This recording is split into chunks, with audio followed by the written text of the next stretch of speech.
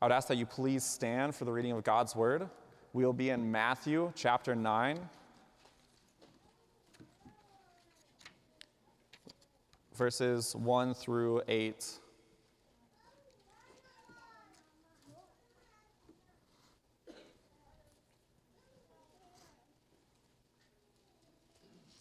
Matthew chapter 9, 1 through 8. And getting into a boat, he crossed over and came to his own city. And behold, some people brought him to a paralytic, lying on a bed. And when Jesus saw their faith, he said to the paralytic, "Take heart, my son, your sins are forgiven." And behold, some of the scribes said to themselves, "This man is blaspheming." But Jesus, knowing their thoughts, said, "Why do you think evil in your hearts? For which is easier to say, 'Your sins are forgiven,' or to say, 'Rise and walk'?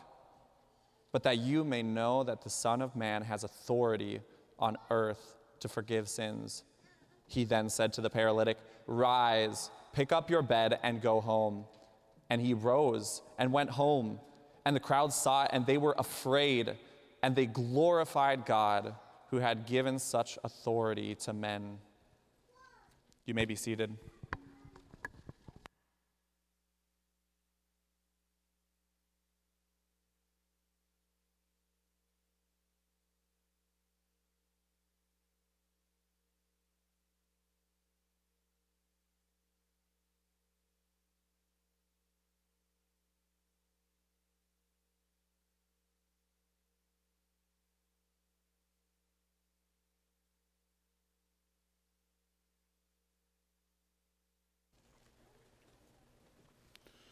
Good morning. So how is everybody adjusting to the sudden change of seasons? Just think, just a week ago tomorrow, I had enough wisdom, knowing we had some other things coming up soon, to get out and take the trampoline down. That was less than a week ago. And now this glorious white wonderland is ours. Did you get all your fall chores taken care of?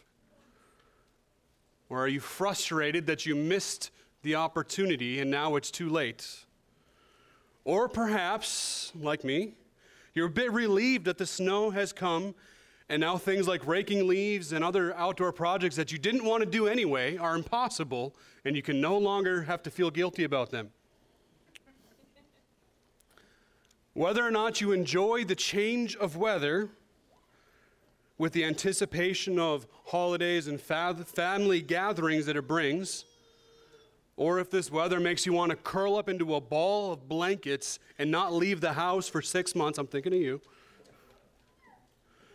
We have reason to be thankful for each and every change of season. Each new season marks the mercy of God on this earth until all things are fulfilled at the end of the age. Just as he promised Noah after the flood, he said, "I will never again curse the ground because of man, for the intentions of man's heart is evil from his youth. Neither will I ever strike down every living thing, every living creature as I have done. While the earth remains, seed time and harvest, cold and heat, summer and winter, day and night shall not cease." So when we see these regular seasons passing through, don't just lament the loss of what was and the long torture that we have in winter for what will be, but give God glory for his faithfulness, that even though the intention of every man's heart is evil continually, that he has been merciful on this earth, reserving his judgment until the fullness of the redeemed have been brought into the fold. So even as we pray, "Come, Lord Jesus," even as we say, "Father, your kingdom come," we rejoice with the mercy of God. So as we prepare to continue on in our study of Matthew this morning, I ask that you would once more join me in prayer.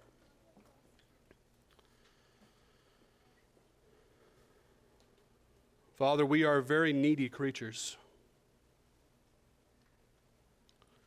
Even as I think of just the weight of having crowds following around our Savior day after day, begging and pleading for healing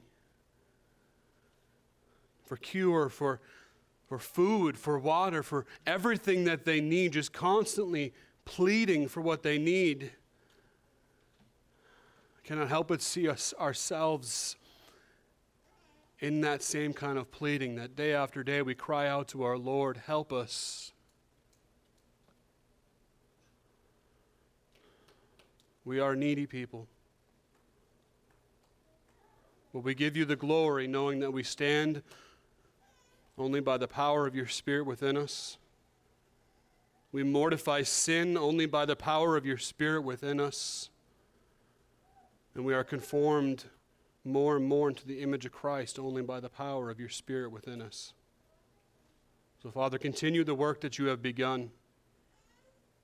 Continue to be faithful to us until you have completed this work and until we are made perfect in Christ.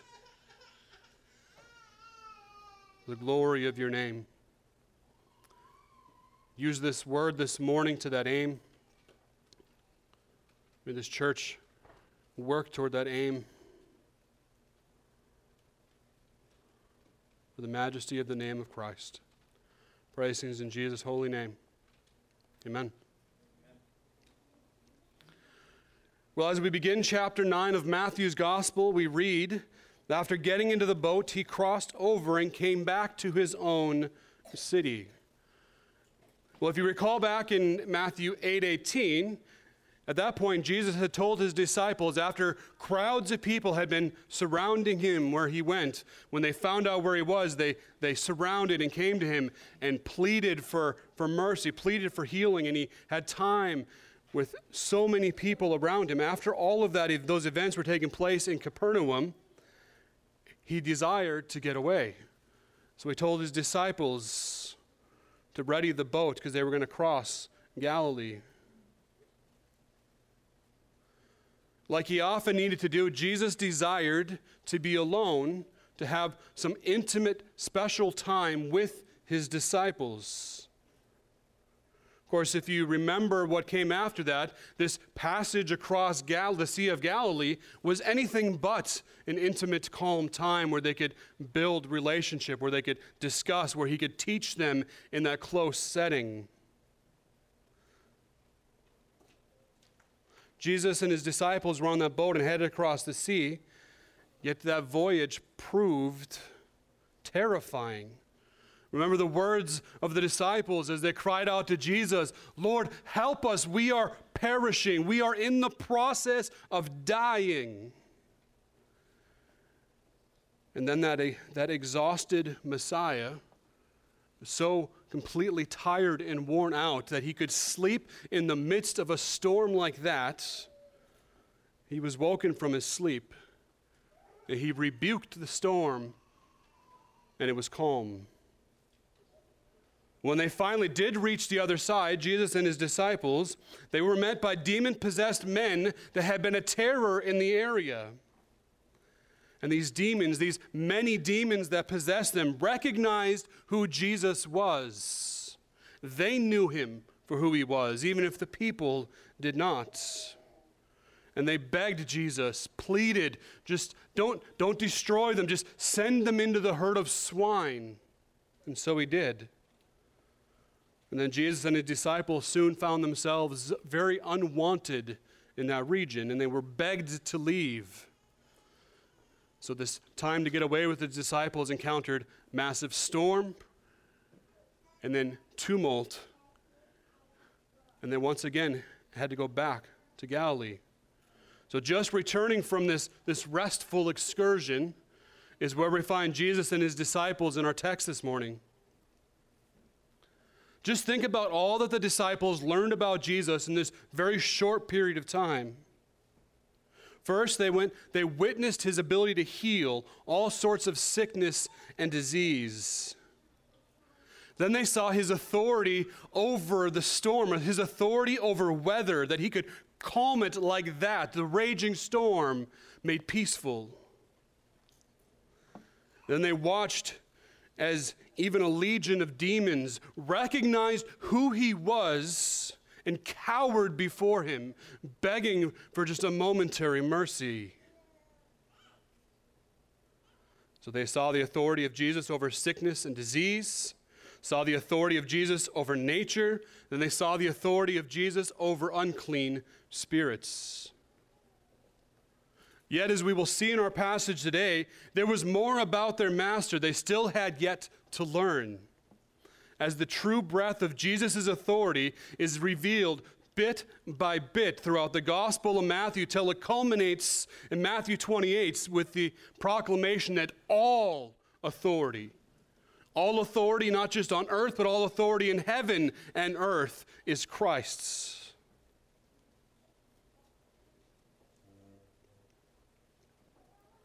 Well, as Jesus came back again into Capernaum, we see him really picking up pretty much where he left off. Or should we say, the crowds of needy people picked up right where they left off. Though if you read Mark's account, it seems that Jesus may have had a few days to collect his breath before everybody realized he was there. But as soon as they realized he was there, he was once again crowded by throngs of people wanting something from him. The first thing that Matthew records for us after they get back to Capernaum is a paralytic man being carried to them, carried on his bed. Well, I know we have talked about this before, but the contrast between these crowds as Jesus traveled throughout Galilee, always seeking to be by him, coming from all the places around, wanting to be near him, longing to be near him. That crowd, the starkness between that crowd and the crowd that was around him as he stood before Pilate couldn't be more extreme. Says something truly about the human condition, that the same man in the same region could be hailed as a miracle worker, could be hailed as a great prophet, a great man of God, and then so suddenly, without even a hint of fault on his part, could be dragged before the officials, crucified even at the cries of "Let his blood be upon us and our children." Knowing the rest of the story, it's hard not to remember the homicidal throng calling for Christ's blood as we see these crowds of people following him. The zealous way that they sought to be near him at this point. It's hard not to contemplate just how that happened. Hard not to come to the conclusion that even though there was great crowds of people pressing in on him everywhere he went, the vast majority of those who were so desperate to see him were drawn only by the benefit they believed they could receive from him, or the spectacle, this great once-in-a-generation spectacle of the man who came in from the wilderness speaking with such authority. And so predictably, as Jesus returned, and his return was made well known in Capernaum, the sick were once again brought to him for healing. And some of the usual suspects were not to be left out so they could keep tabs on him and report back to what they saw. Well, as is true in a number of places between the different Gospels, Matthew in this part is providing us a shorthand narrative of the events that took place. Mark and Luke both give us more context of this event of the paralyzed man being brought to Jesus.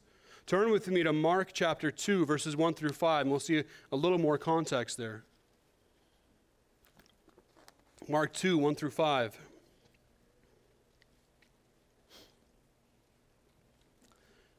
And when he returned to Capernaum after some days, it was reported that he was at home. And many were gathered together so that there was no more room, not even at the door. And he was preaching the word to them. And they came bringing to him a paralytic carried by 4 men. And when they could not get near to him because of the crowd, they removed the roof above him. And when they had made an opening, they let down the bed on which the paralytic lay. And when Jesus saw their faith, he said to the paralytic, "Son, your sins are forgiven." So even though Matthew left out this broader context, the extravagant lengths that these men went to get this paralyzed man into the presence of Jesus that he might be healed, we know for sure that Matthew was aware of it.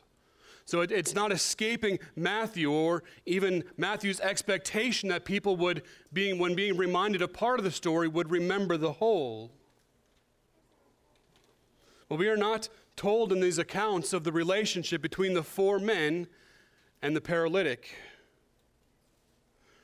Yet they proved to be true friends in the effort. Just think about it. How many people do you think would care enough about someone else that they would carry them on a stretcher around a city just to be near someone? And when they couldn't get near that healer, that they would then carry that man on the stretcher onto the roof, break apart the roof, and then lower the man down. That's not mere nicety. Those are the actions of a true sacrificing friend.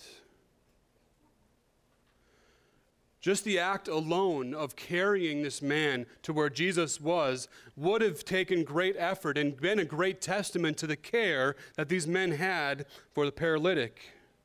But much so the more with the extravagant measures that they took of raising him up to the roof and then lowering him down. They would not have gone to such great effort if they did not believe that Jesus was a healer, that Jesus could and would in fact heal their friend. No doubt these men had heard of this miracle worker, this miracle healer in Capernaum. They believed that he must be able. Yet this man's malady was such that he could not, as all the other sick people had been doing, just get up on his own and go.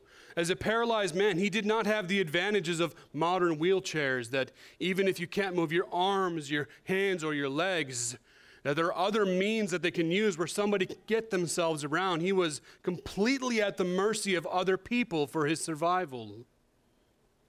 Unless Jesus happened to just walk by him, he had no means of his own for getting to the healer. So these men had to bring him to him. Like I said, those friends had faith that Jesus could and would heal this man if they could just get him near. So they acted on that faith and took him, bed and all, to where Jesus was staying. We might think that Jesus, who is so often had all these crowds pressed in on him, might be a little annoyed, might be a little put off that somebody would fight their way and do damage to someone's property just to be able to drop somebody in his lap. At least we might think that if he was more like us. Yet rather than being offended or bothered, Jesus saw the faith that was demonstrated in these men's action, and he responded. See, there is a strong link between a display of faith in the Gospels and Jesus' healing.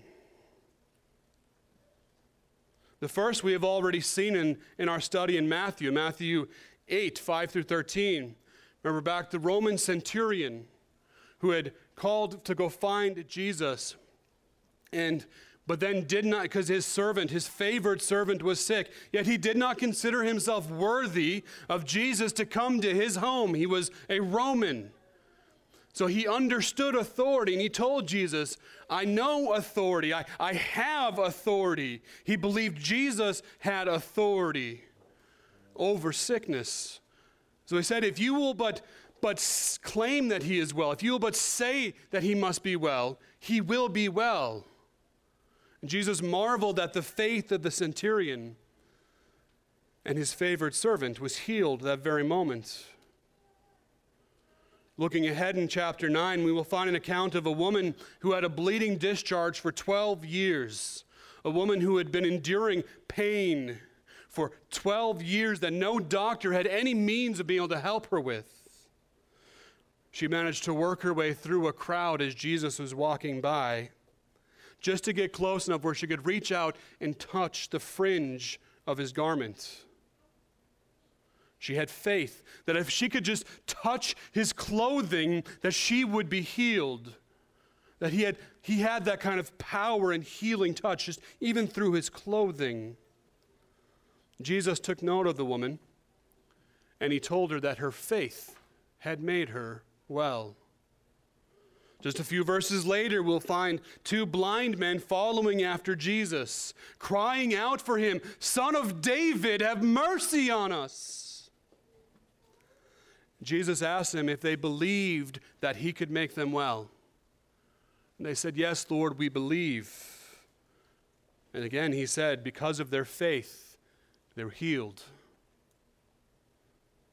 Later on in chapter 15, we read of a Gentile woman, a Canaanite woman, following after Jesus. Her daughter was sick. She knew of no other way that her daughter could get help, so she followed after him, crying out for him to have mercy, to help her. The disciples tried to get her to go away, and she wouldn't have it. She persisted. She even bore insult from Christ himself. It's not good to give the food to the dogs. Yet she persisted. But even the dogs may get scraps if they fall to the floor. Again, Jesus said that her faith would make her daughter well, that kind of faith was not being seen among those natural branches that should have recognized their Messiah. This dog, this common Gentile, saw, believed, and Jesus responded in healing. One more example we'll consider, but with a somewhat different result. In chapter 17, we read of an account where the disciples had tried to cure a man, try to rid a boy of a demon who was possessed. And then the disciples came to Jesus because they couldn't do it.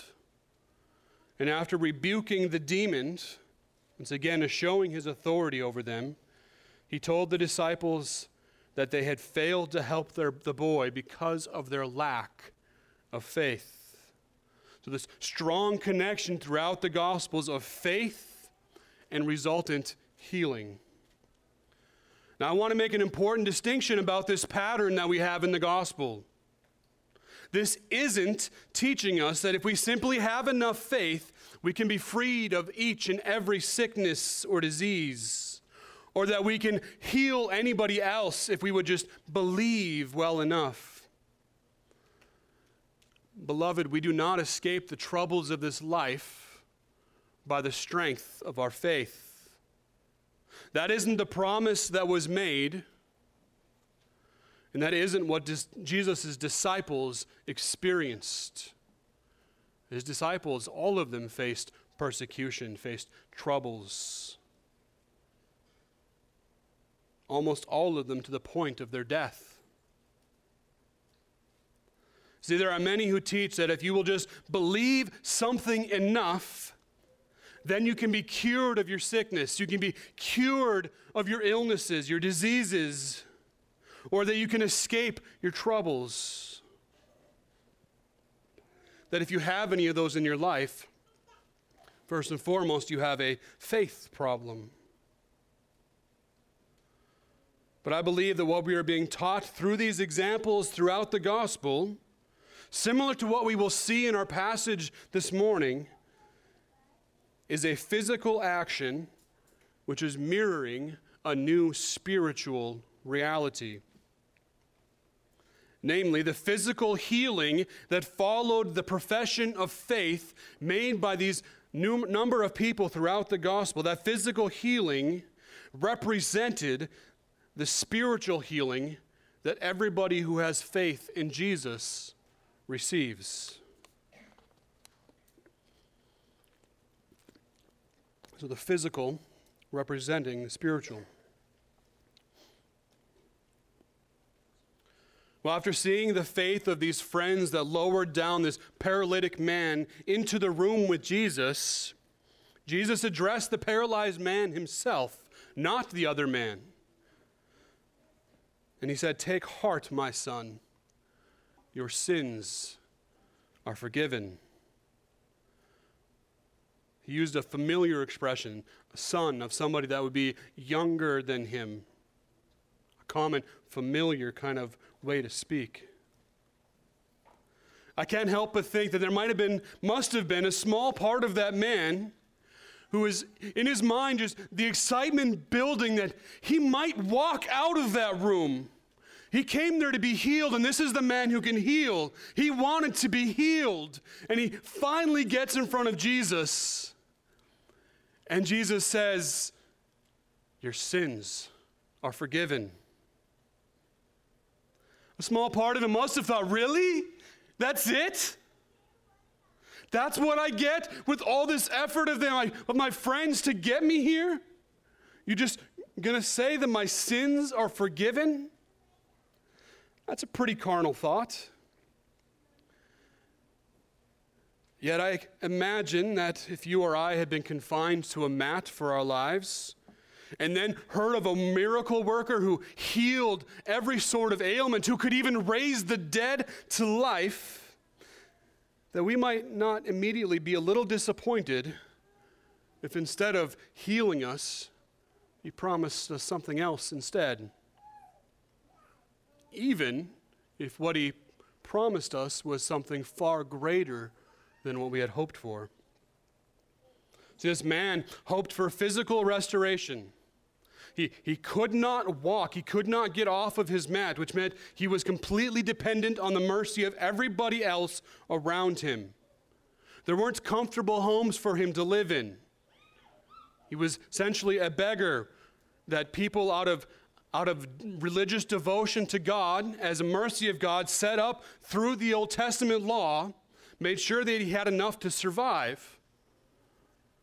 But he did not have a thriving life. He had no hope of having happiness and completeness in life. He hoped for physical restoration, and yet Jesus gave him something that he needed even more, though he may not have realized it. He forgave his sins.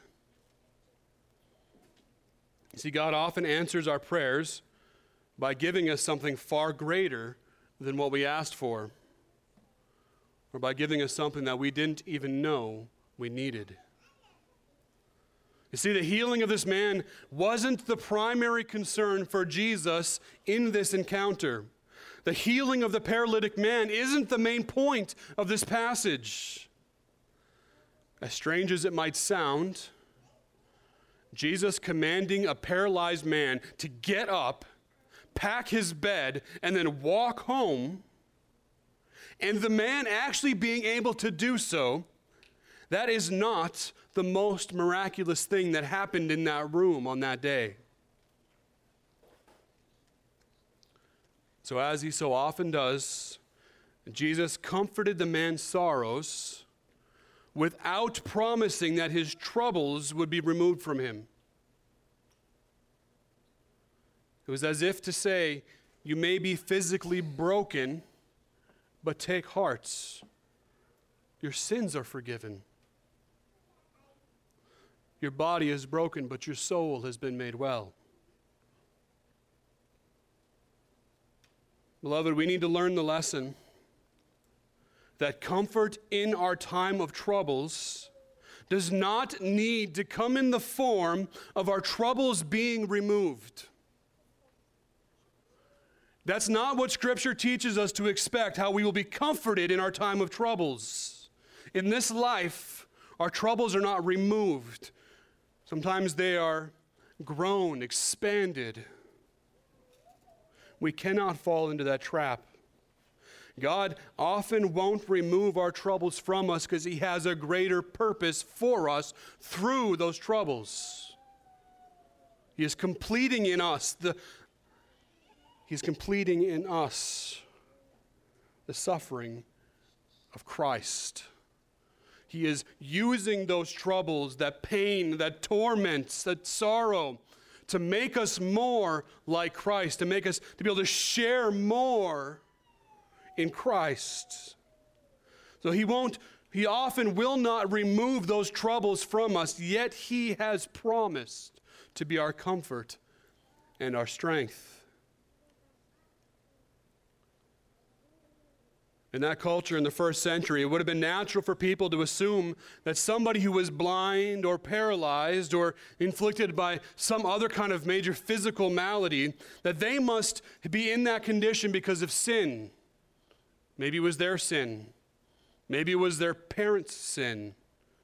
And to be certain, a connection between physical affliction and sin is possible. And is even biblically identified as that in certain circumstances. It is possible for sin to cause physical symptoms. Sometimes it happens as a direct result of the sin.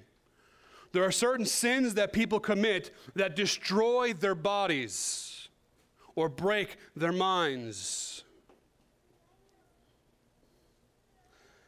Yet there also may be a physical symptom from sin as a result of judgment or as a result of the Father's discipline. That is possible. That is in keeping with the testimony of Scripture.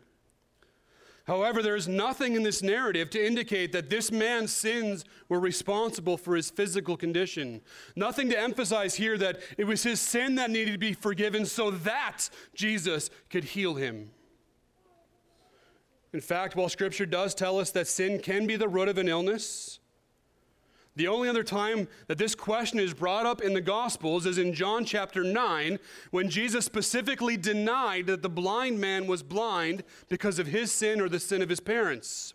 And not only did he deny that it was because of their sin or his sin, he said this man was born blind so that the work of God might be on display. There was a purpose in that man's blindness, so Christ could show the work of God, that he could get glory for God through his healing. And how true that turns out to be in our text this morning as well. Well, Jesus told this paralyzed man, "Your sins are forgiven." Well, to our modern evangelical sensibilities, that doesn't sound nearly as radical as it did to the people that were in that room. We are used to hearing the gospel proclamation. We're used to hearing the promises that sins can be immediately forgiven if a person would simply believe. Before the death and resurrection of Christ, the only concept that anybody had of how sins could be forgiven was tied to the sacrificial system, specifically tied to the Day of Atonement, when all the sins were put onto the goat. That scapegoat then was released.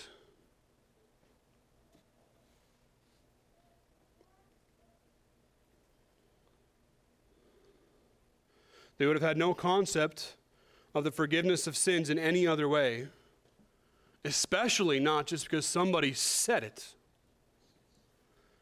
The Israelite of that day would have understood the connection between the sacrificial system and the forgiveness of sins. Even though Hebrews tells us, the author of Hebrews tells us that the blood of bulls and goats never provided for the forgiveness of sins, this was a people who had learned to trust in the ceremony of their religion rather than in the mercy and the promises of God. So Jesus' promise that this man's sins were forgiven would have caught this crowd off guard. It was a much more radical statement than to tell a man who was paralyzed on a mat, get up and walk.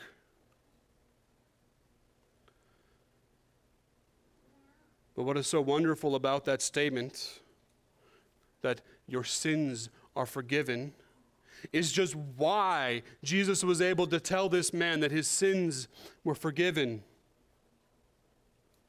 Only God has the ability to forgive sins. Under any covenant, that fact remains. Even under the sacrificial system, Even when people didn't understand that it wasn't the blood of the animals that provided forgiveness, they still understood that it was God that must forgive their sins. That's why they made the sacrifice to God, to be pleasing to God, that by the shedding of blood, God might forgive. Only God can forgive, because sin ultimately is an offense against God. So it is His alone to forgive. The claim of Jesus to be able to forgive sins points to the truth of who He is. He is the Son of God. He is God. He's the second person of the Trinity, co-equal with the Father and with the Spirit. The claim of Jesus that He was able to forgive sins points forward to the mission that had been placed before Him on this earth, the very purpose of His taking on human flesh and being made like us. He could forgive because He would take on Himself the fullness of the guilt of everybody who would believe. So as we look back and we know the whole context of the gospel, we know what happened from the beginning and from the end, and we have the letters of the apostles explaining it again for us. We cannot hear of the promise of sins being forgiven without our attention being instantly pulled toward the cross and the shedding of our Savior's blood. The crowd around Jesus that day would have been absolutely shocked by that statement. Matthew's audience would likely have known part of the rest of the story, and we're just needing some help understanding how these pieces fit together that led ultimately up to the fateful events of Christ's death and resurrection. So what was the response to Jesus making this bold claim?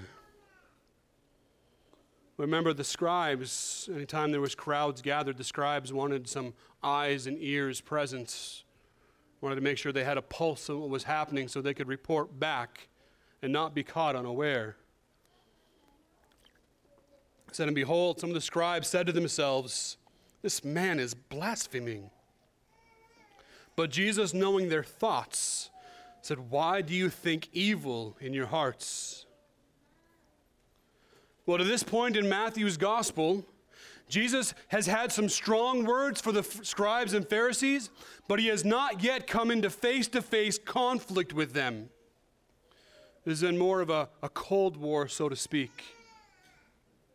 He has not directly attacked them, such as John the Baptist did when he saw the Pharisees coming and he said, you brood of vipers, who warned you to escape the wrath that is to come? John had been direct. Jesus is going to be direct. But to this point, it has mostly been that He was teaching against the leaven, the teaching of the Pharisees. This instance shows the heightening of that conflict that will develop and be a consistent theme throughout the rest of the gospel, ultimately resulting in the plot to capture and kill the Messiah. The scribes continue to keep tabs on Jesus and look for ways to criticize Him, to look for ways to expose any failure that they might find in Him, any accusation that might just bring Him down a little bit, that they might maintain their influence. Because the greater popularity that Christ enjoyed, the greater influence that He enjoyed, meant that there was a less of that influence, less of that popularity to go around for the religious leaders of the day. So there were scribes gathered in the crowds, not because they hoped that they could learn and be educated by Jesus, not because they were hoping to be healed themselves or because they brought their sick grandmother with them so that she could be healed. No, they came to try to catch Him in some kind of mistake. They talked to themselves and they accused Jesus of blasphemy. Jesus didn't need superpowered hearing in order to know what the scribes were thinking. He showed His ability to read the thoughts and the hearts of men. He knew what their intentions were. says he heard, he knew what was in their thoughts, and he asked, why was there evil in their thoughts? He had the authority even over the secret and hidden places within the inner man. We should be clear about this. When Jesus offended people, he did it on purpose. Sometimes I offend people by accident. Yeah, shocker. Sometimes I offend people on purpose. And sometimes then it's even a righteous reason. And sometimes it's my flesh coming through. I am fallible in the way that I offend people. Yet Jesus never offended by accident. It was never a miscalculation. He never felt bad about offending somebody. It was pointed. It was on purpose. He knew exactly what to say to drive his point home. He knew exactly how to say it to elicit the reaction he wanted from them. And in this instance, he chose his words to expose the evil that was in the hearts of the scribes. Jesus could have easily healed this man without any controversy. He had healed many throughout the Gospels. Many people had been healed without any controversy. This seems to be just about the most offensive way that he could have gone about it in this instance. Except for maybe if he would have somehow managed to do this on the Sabbath. So Jesus was deliberate in his choice of words so that he could push to the surface the thoughts and the intentions of the scribes, so that he could bring this doubt to the surface, this questioning of him having this authority to be able to forgive sins. He wanted this conversation at the surface to make this a point so that he could show his authority, the extent of his authority as it extended not just over the physical sickness, not just over the malady of the body, but over the spiritual sickness, the malady of the soul. He orchestrated this upon the event of this paralytic man being brought to him so that he might show that the Son of Man had the authority to forgive sins. Well, after Jesus rebuked the evil thoughts of the scribes, he continued, "For which is easier to say, 'Your sins are forgiven,' or 'Rise and walk'?" He's not talking about which one has less syllables, or if one gets caught on your tongue a little bit easier and it's just difficult to say. That's not what he means. Well, first off, what is easier to do?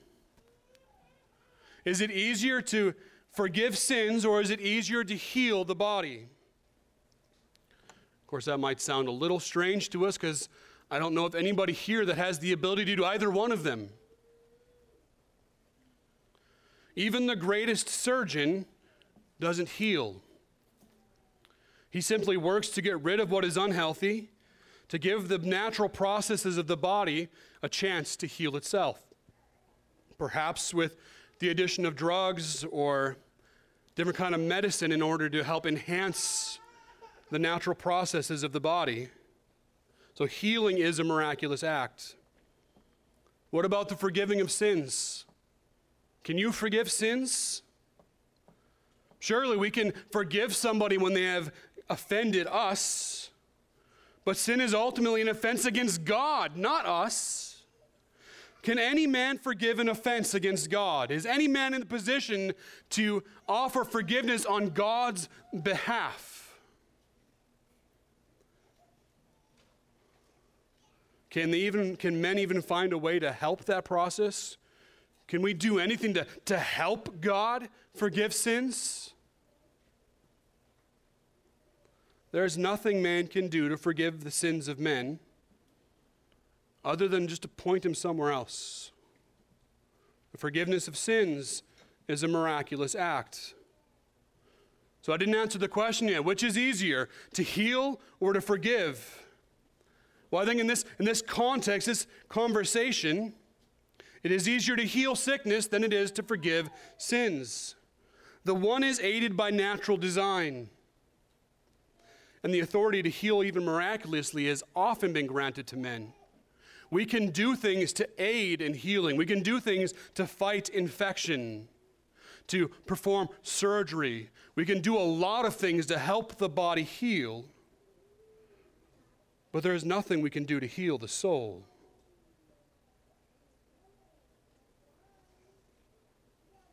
The forgiveness of sins, as evidenced throughout the Old Testament sacrificial system, required that day by day, year by year, there would be a massive, gory scene around the altar testifying to the cost of the forgiveness of sins. Unless you have been around animals that were being butchered and cut open, the smell of blood and of organ, you wouldn't be able to understand what it would have smelt like in the temple as the sacrifices were being made. And add on to that, hot weather. And continually throughout the day, animals being slaughtered, blood spilling and pouring. It would not have been a pleasant thing to been around. It would have been more disturbing than just a butcher shop. That reminded the people day by day of the cost of sin, of what forgiveness took. But of course, and you might have already caught this, Jesus didn't ask the scribes what was easier to do. Jesus asked the scribes what is easier to say. Which one is easier to say? That is, which one is easier to promise? Is it easier to claim that you have the authority to forgive sins, or easier to claim that you have the authority to heal? That is a different matter altogether than which one is easier to actually accomplish. If I were to stand here today and I were to tell you that I had the ability to forgive sins, how would you prove me wrong? Of course, I am not saying that. But what evidence, apart from the clear testimony of Scripture, what evidence could you possibly provide to show, to prove that I was lying if I said I could forgive your sins? How could you know that they weren't? How could you know I didn't have that authority? It is a statement that is not easily or soon proven wrong. However, if I were to say to everyone in this room that all your sicknesses are healed, any disease, any physical affliction, migraines, upset stomachs, joints, all of that healed, would you not easily be able to prove me false? You would know instantly. Migraines would still be pounding in the skull. Joints would still be aching. You would know instantly if I claimed the authority to heal and healing did not happen. So to claim the ability to heal is a claim that is easily and quickly proven wrong. So, actually, forgiving sins is more difficult than for healing the body. Yet, it is easier to say, it is easier to promise that you have the ability to forgive sins than it is that you have the ability to heal. You can only be proven wrong on one of those, at least in this life.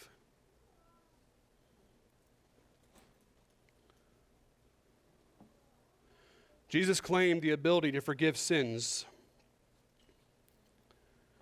And then when pressed by the scribes on the issue, he responded, "For which is easier, to say your sins are forgiven, or to say rise and walk? But that you may know that the Son of Man has authority on earth to forgive sins." And this is not just him forgetting how to finish a sentence. This is Jesus responding to the Pharisees. And then we see a little bit of narration by Matthew. Then we see Jesus, instead of addressing the Pharisees anymore, speaking directly to the paralytic. He says, "Rise, pick up your bed, and go home." And the man obeyed. Jesus knew that in the ears and the eyes of those around him in that room, just the claim of the ability to forgive sins was not going to be enough. He wanted to prove that what he claimed was true. But how can you prove something that cannot ultimately be tested until death or the day of judgments? Well, his proof, what he offered as proof, was to make the harder promise, the harder claim, the one that could be tested, could be proven, to make that claim, and then to be able to follow through with the raising of the paralytic man. Scribes did not believe that Jesus had the authority to forgive sins, so he moved on to claiming an authority that could not be faked, and immediately was shown true. The scribes could not deny his authority over the body because the man got up and walked out of the room. It wasn't that big of an area. Most of these people would have recognized this man as the one lying beside the road on his mat begging. All of them knew who he was and saw that he got up and walked out. They couldn't deny the authority of Christ over the body.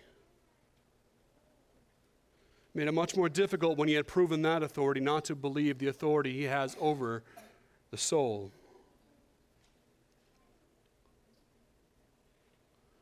Jesus used reason, he used logic to show that it was easier to make a claim of something that could not be proven false than it was to make a claim of something that could immediately be tested. We've talked about that. It's easier to promise something that nobody can call you on than it is to promise something they can immediately check you on.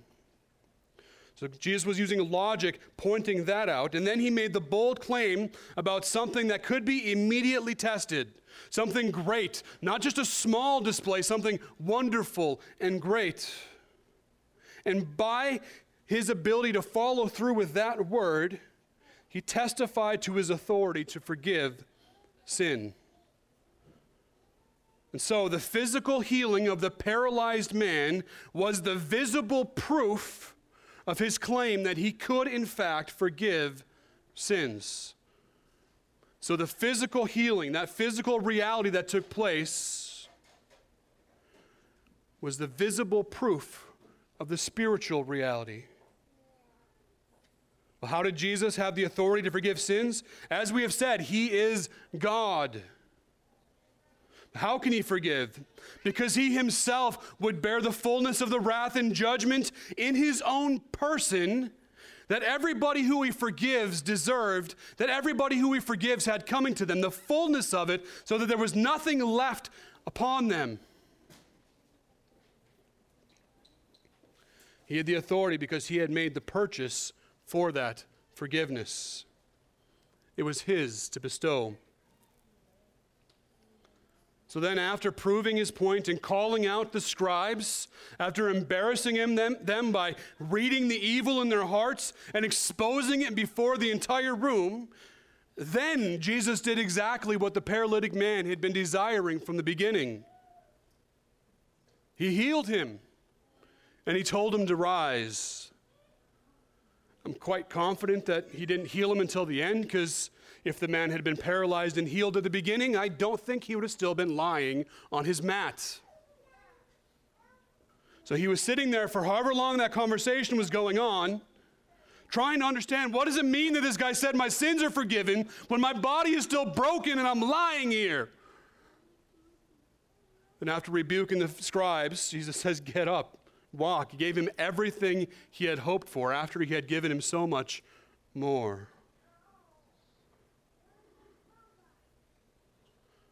In most circumstances, the healing of a man who was paralyzed, who had been lowered down into a room by 4 men who had carried him onto a roof and pulled part of the roof off so they could lower him down in front of Jesus. In most circumstances, that would be the crescendo of the story. This man was lowered down and he was healed. Here is almost an afterthought. Important mostly, at least to us, I can't really say what was most important to the man who could walk. Important mostly to us, at least, as evidence to prove the radical claim that had just been made by Christ, that he did, in fact, have the authority to forgive sins. So how did the crowd respond? They responded in the same way that everybody responds when they are confronted with the awesome authority and power of Christ or of God. They were afraid, and they gave glory to God. Fear is the right and natural response to confronting the wonder and the power of God. I fear we have all but forgotten this truth. In Scripture, men couldn't even be confronted with the power of an angel without trembling on their faces and seeking to worship. Much more so when they came face to face with the power of God himself. How trivial we so often treat the workings of God. Giving glory to God and honor and praise is also the right and natural response to confronting the power, the kindness, and the mercies of God. The immensity of his splendor and the greatness of his power ought to make us fear. That's a good, natural response. Then the vastness of his goodness and kindness to us should take that fear and then channel that and redirect that back into worship of him. He is no less vast, no less powerful, no less terrible to behold. Yet even so, he is our comfort and our joy. Christian, that drives us to worship. Christians do not fear God less because we know him more. We fear him more, but we also know his love and kindness. Therefore, we trust him. And we do seek refuge in him. It drives us to worship and give glory to God. The crowd wondered that God had given such authority to men. They had heard of men being able to have the authority to heal before. God had used people in the past to heal sickness, to heal diseases. But this was something different. There can be no doubt that Jesus really did walk on this earth as a man in human flesh. He really was truly human. No one who encountered Jesus in his earthly ministry believed anything else. Not one person who encountered him in his earthly ministry thought, this man is a spirit. This isn't really a man. He's not really here physically. They knew that it was obvious he was a man. What he got in trouble for all the time was claiming that he was something more than just a man.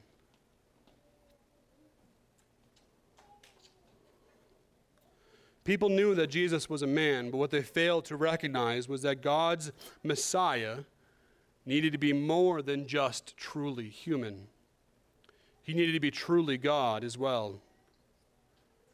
God had given man the ability to forgive sins because God had become man.